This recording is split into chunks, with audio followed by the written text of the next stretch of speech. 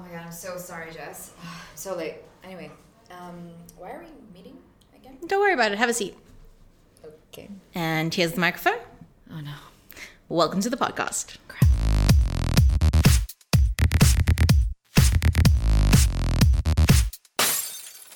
This is Socialize by Socialize with Shiv and Jess, Hi. where we break down the latest headlines in the world of social. Big day today. Instagram Reels is finally here. And it is rolling out everywhere. US, UK, Germany, France, Brazil, all over the place. But not UAE. It's coming. It's coming in a few days. Yeah. Just make sure your app is updated and you will see. Okay? Okay. Okay.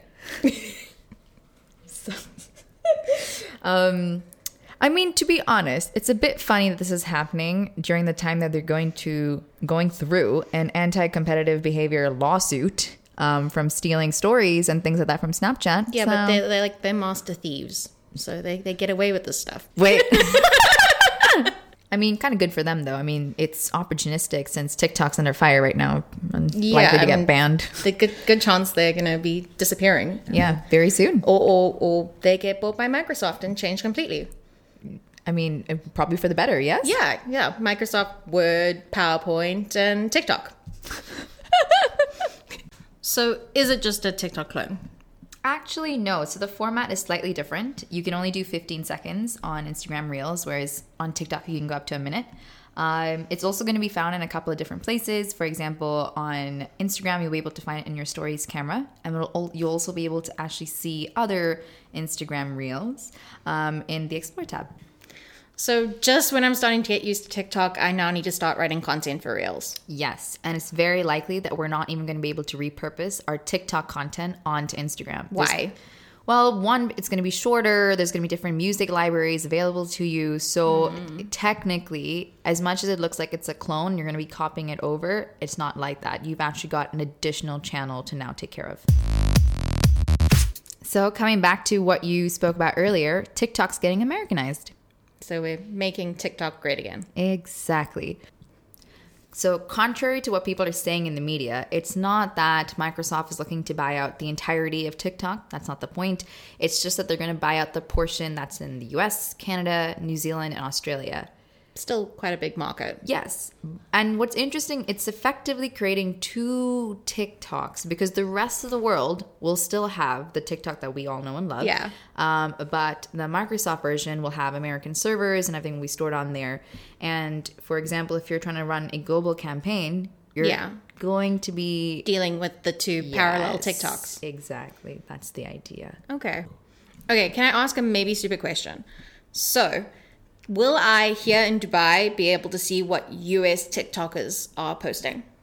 Essentially, the idea is no, because they're going to split up into two apps. So Microsoft will have their TikTok, and then the rest of the world will have the ByteDance TikTok. So what that means is influencers are going to have less of a pool. You're going to have less content to consume, and advertisers will be able to reach fewer people. Okay. Well, that's kind of a bit lame because then you end up with like westernized TikTok and like rest of the world TikTok. Yeah.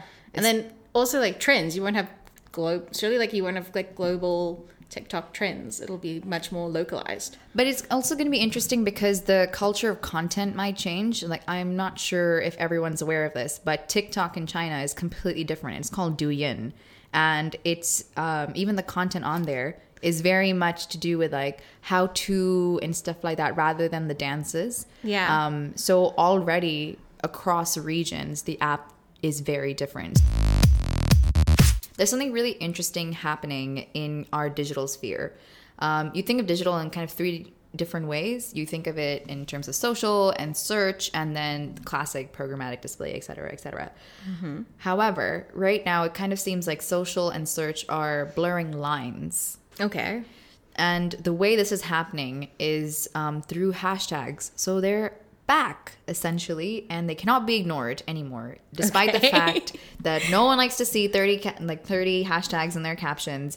It is becoming increasingly important to bring this back into your strategy. Okay. How? Why? Explain. Essentially, because, and I never thought I'd say this, social is becoming one of the primary ways people search for a brand. Okay. So instead of going from the classic journey of seeing an ad on social, then Googling it, or et cetera, Yeah. people are turning to Instagram first to type in, Adidas launch or things like that to see the product that they want to buy, and then staying within the app. And then are they buying from the app, like going from there? Is that part of what we're talking about? Or is it more just about finding content around the app, the brand that they care about? It's all of it. It's all of it. So it's almost one of those things where hashtags just can't be ignored anymore, because a lot of people are using it to find your brand versus the other way around. I feel like for the longest time, like hashtags became like kind of, we got so many hashtags and social was all hashtags. And I think we got a bit fatigued with it. Do you think people are going to be able to like get back behind them, or are people starting to not really mind them as much anymore? I think it's because the hashtag strategy got diluted because every brand was trying to come up with their own besides their name, coming up with these like really complicated, like 13-letter long campaign hashtags. Filled with puns. Yes, exactly. But that's not the point. So when we're talking about hashtag strategies right now, we're not talking about like every campaign you do needs to have its own hashtag. It's more the sense where it's almost treating it like SEO. Okay. If you want to be discoverable, if you want to show up anytime someone types in hairstyle, anytime anyone types in shoes, you need to make sure that hashtag is in your content. Okay, so it's just load your posts with all sorts of generic hashtags. Like, you got a makeup post and you hashtag apples and hashtag hairbrush, or I don't know. I mean, probably not. Okay. Probably not hairbrush if you're, I don't know, a shoe brand. But actually the exact opposite of that is the worst approach. It's like bad SEO. It's like when websites used to put a whole bunch of keywords in the back end. Exactly. So to try and get to the top of the search rankings. That's why I'm very surprised that you suggested this. Well, I'm just asking you. But coming back to your question, it's not, number one, it's not just generic hashtags. There are actually 3 types of hashtags that you need to care about. One, obviously have your brand in there. Like, please be found for your brand name. Makes sense. Number 2, if you have a campaign name and not an extremely long one, definitely have that in there. But the bulk of it needs to be generic. So things that people are naturally searching for. Hairbrush, apples, possibly. But on things where we're dealing with hair care or fruit. Exactly. Okay. And the other thing is, don't cram your posts with it. Instagram allows around 30. But as a brand, you're aiming for 5 to 10. As an influencer, you're aiming for around 25. Wow. Okay. So it's been a while since we spoke about this. But what's happening with the Facebook ad boycott? Oh, I mean, it's the end of the month, so we should do a bit of a recap, I guess. Yeah. Hold on one second. We need our producer. Previously on Socialwise. Well, just so everyone's got a bit of a refresher, a bunch of brands decided to support the Stop Hate for Profit movement. The idea was to stop all Facebook spending for the month of July. A lot of brands decided to continue that for the rest of the year. And there were some really big brands involved: Verizon, Unilever, Coca-Cola, and you'd think that there was a huge dent.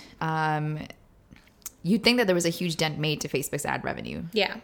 Did they not feel it at all? Well, actually, they reported growth in revenue. What? Yes, by 10% in the last quarter. Oh my gosh. Yes, and that's really sticking it to the man there. Yeah, I mean, well, I mean, like the man sticking it to the man because they were giant brands. Yeah, so. essentially. Yeah. But another thing that came out, and this is actually from our StatShot report, so please find it on our blog. The number of clicks and engagements in general just went up. The number of clicks in comparison to June went up by 3 million. In July itself. If they really want to make a dent on Facebook, it's not just about stopping their spend. It's also the fact that, us as users, need to get behind it as well. Exactly. So it's not just a movement for the people paying, it's also for the people playing. Is it also maybe because of, I feel like a lot of the Facebook advertising, I know these big brands do a massive spend, but a lot of Facebook and social media, like smaller companies, are using those platforms to do advertising because they can't afford other platforms. It's actually less of that. It's more the fact that there are a lotter. That's a word. A lotter. It's water. It's a lot of water. Yes, basically. But coming back to social and not the environment, Different podcast. Yeah, different podcast. But basically, it's down to the fact that there are a lot more bigger spenders than the ones that took part, that help make up for the fact that these people stopped spending.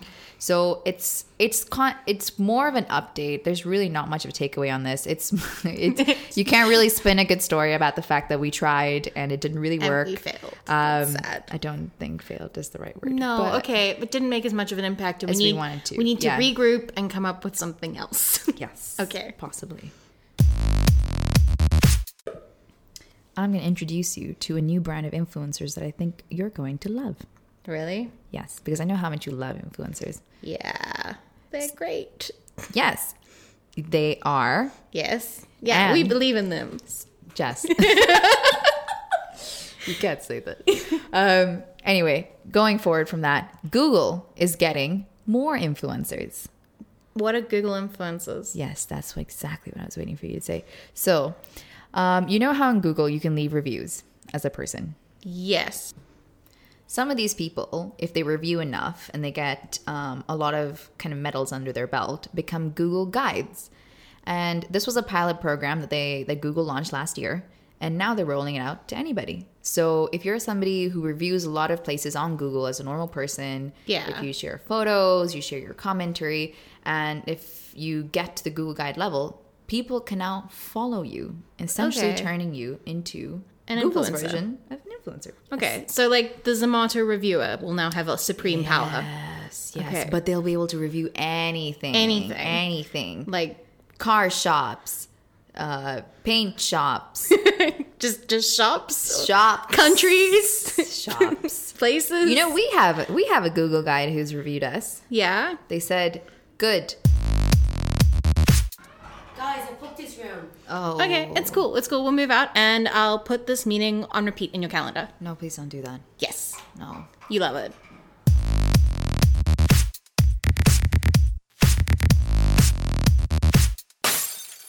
We're so good at radio.